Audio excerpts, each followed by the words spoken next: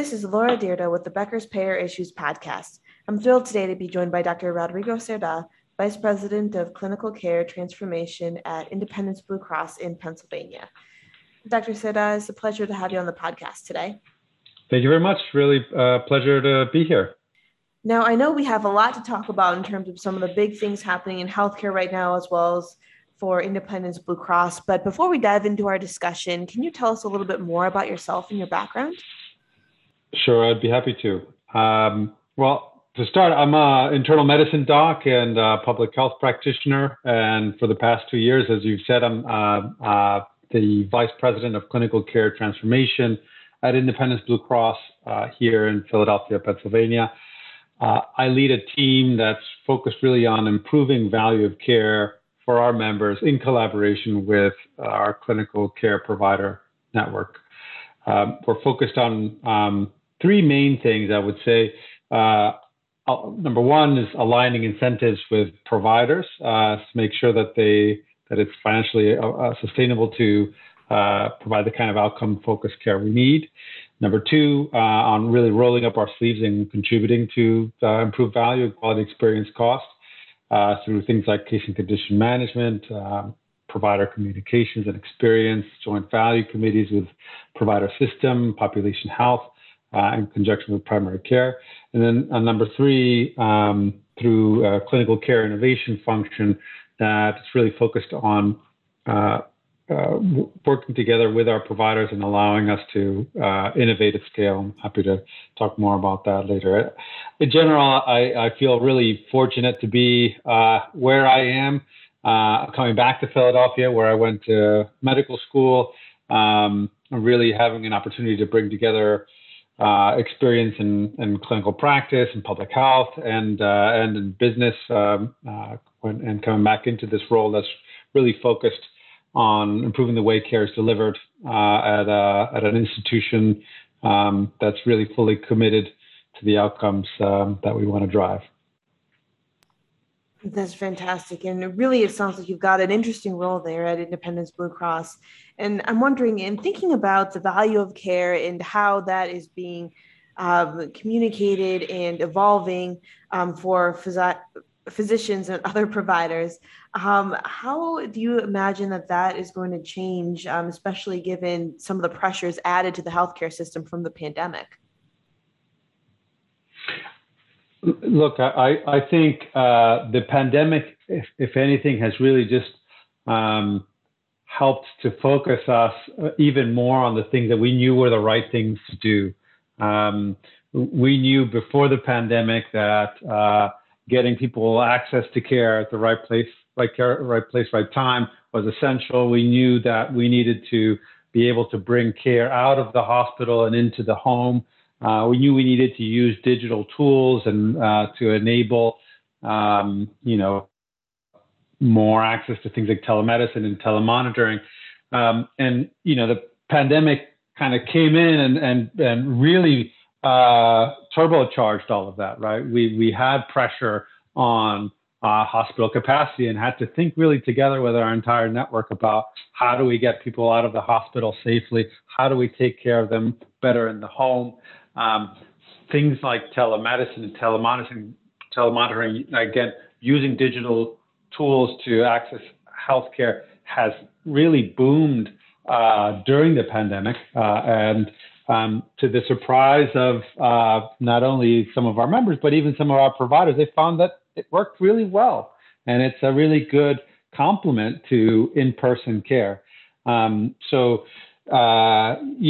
This is, as they say, you shouldn't let a good crisis go to waste. I feel like it has been a huge stress on our health system, but it's also potentially a catalyst for positive change.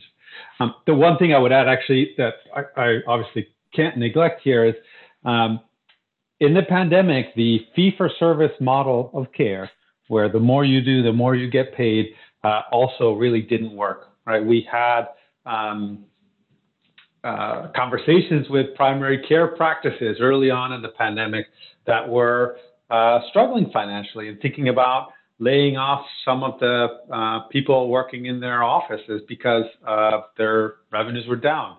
A lot of hospitals struggled a lot because their sort of revenue is dependent on procedures, and so that is where value-based programs. So obviously that's the wrong answer for both, right? We're in the middle of a pandemic. We shouldn't be thinking about shutting down healthcare resources. So this is where models of care that pay for outcomes will be better suited.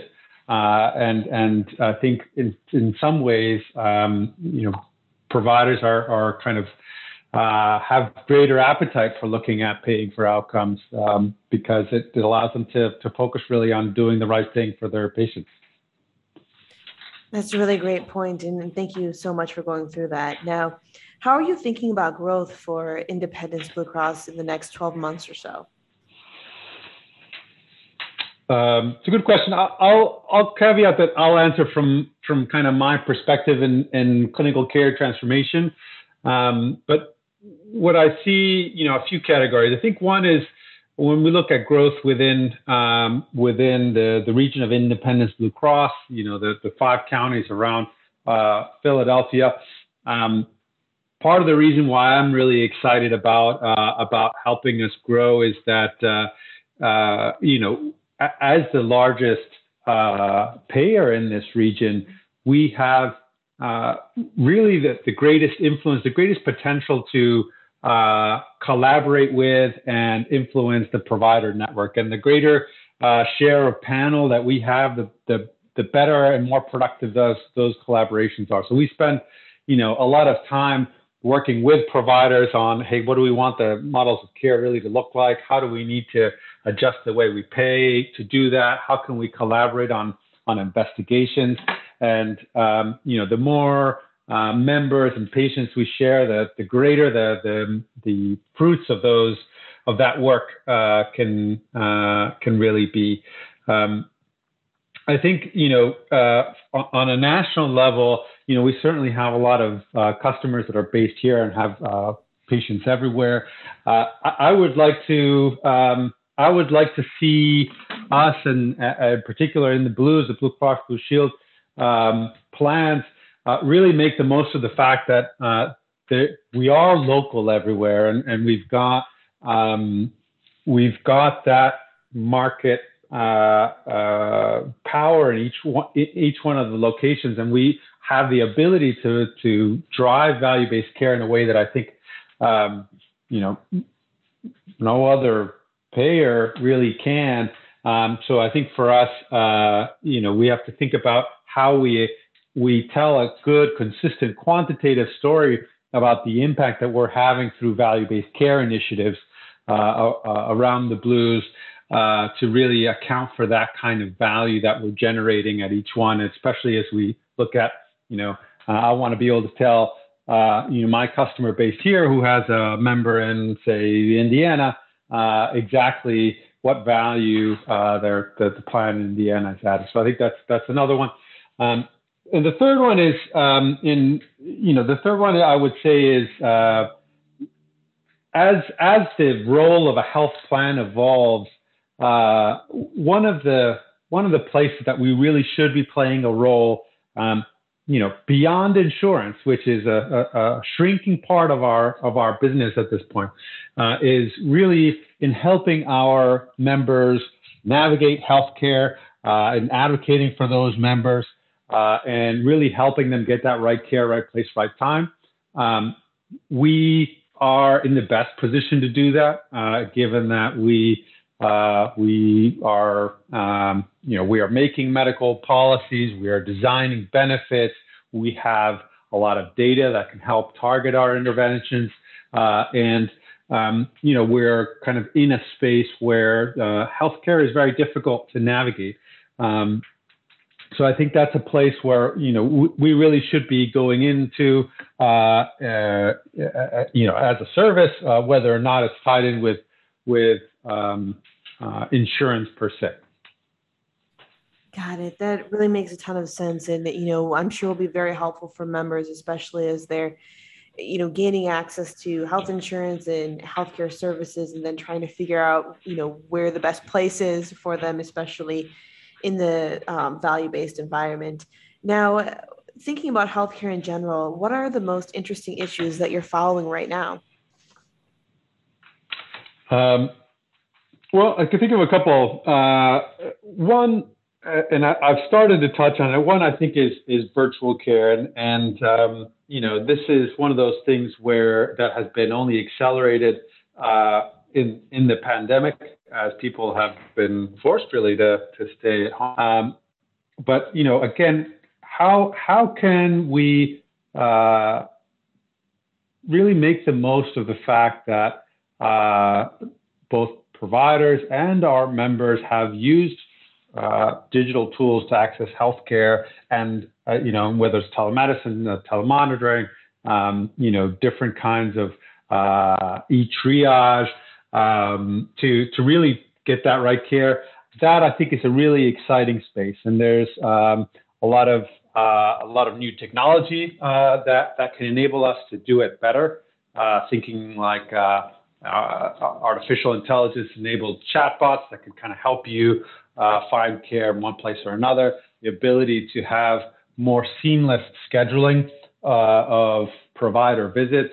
The ability to do kind of more sophisticated targeting of our members who might, have a rising risk or be at particularly high risk of doing poorly in the next few weeks on a predictive basis, kind of getting in there early and saying, trying to intervene and help them before it gets to the point of needing a hospitalization.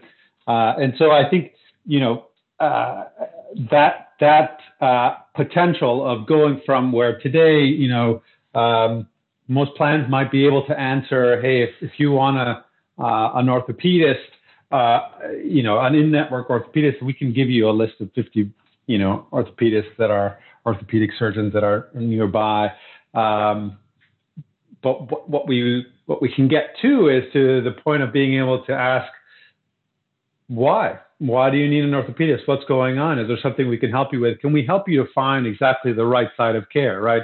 And maybe if we can ask a few questions, we can help you say, hey, this sounds like it might be something that could your primary care, rather than waiting, 3 months to see an orthopedic surgeon, can we get you in to see your primary care doc tomorrow? Or do you want to see somebody through telemedicine later today that can help you talk through what's going on, given the way that you've answered these questions? And then you might be able to identify that, their knee pain was more related to sort of weight gain than to, something that's going to require surgery. And you go down a whole different path of really helping them think about nutrition and all the other risk factors that might come with that. So that, I think, is a super exciting space.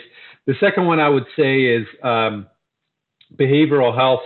I think, again, this is one of those areas that we've known for a long time really had a degree of underinvestment, and it's always been difficult to access behavioral health services, and has carried with it some degree of stigma.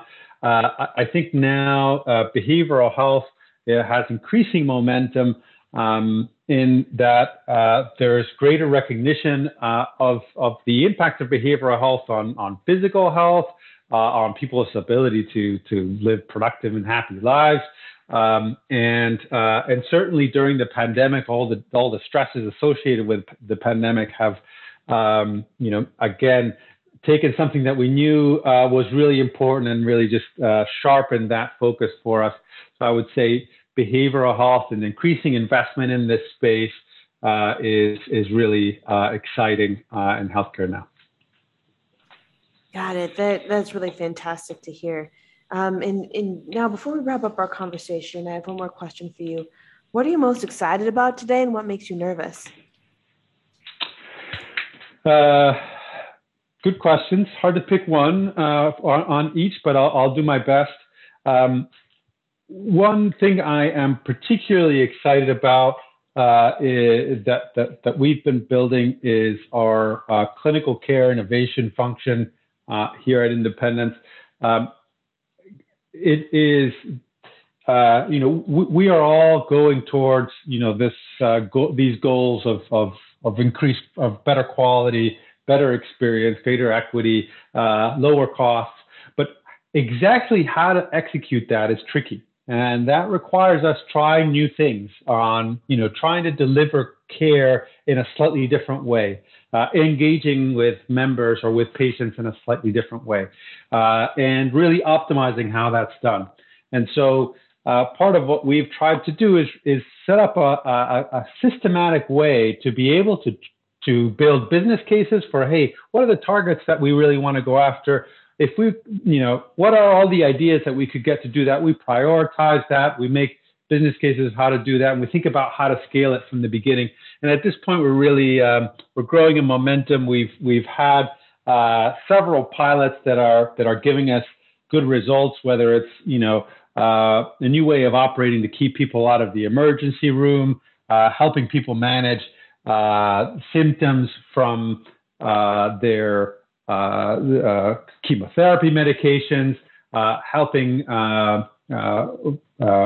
expectant mothers and postpartum mothers with managing problems with high blood pressure in the peripartum time.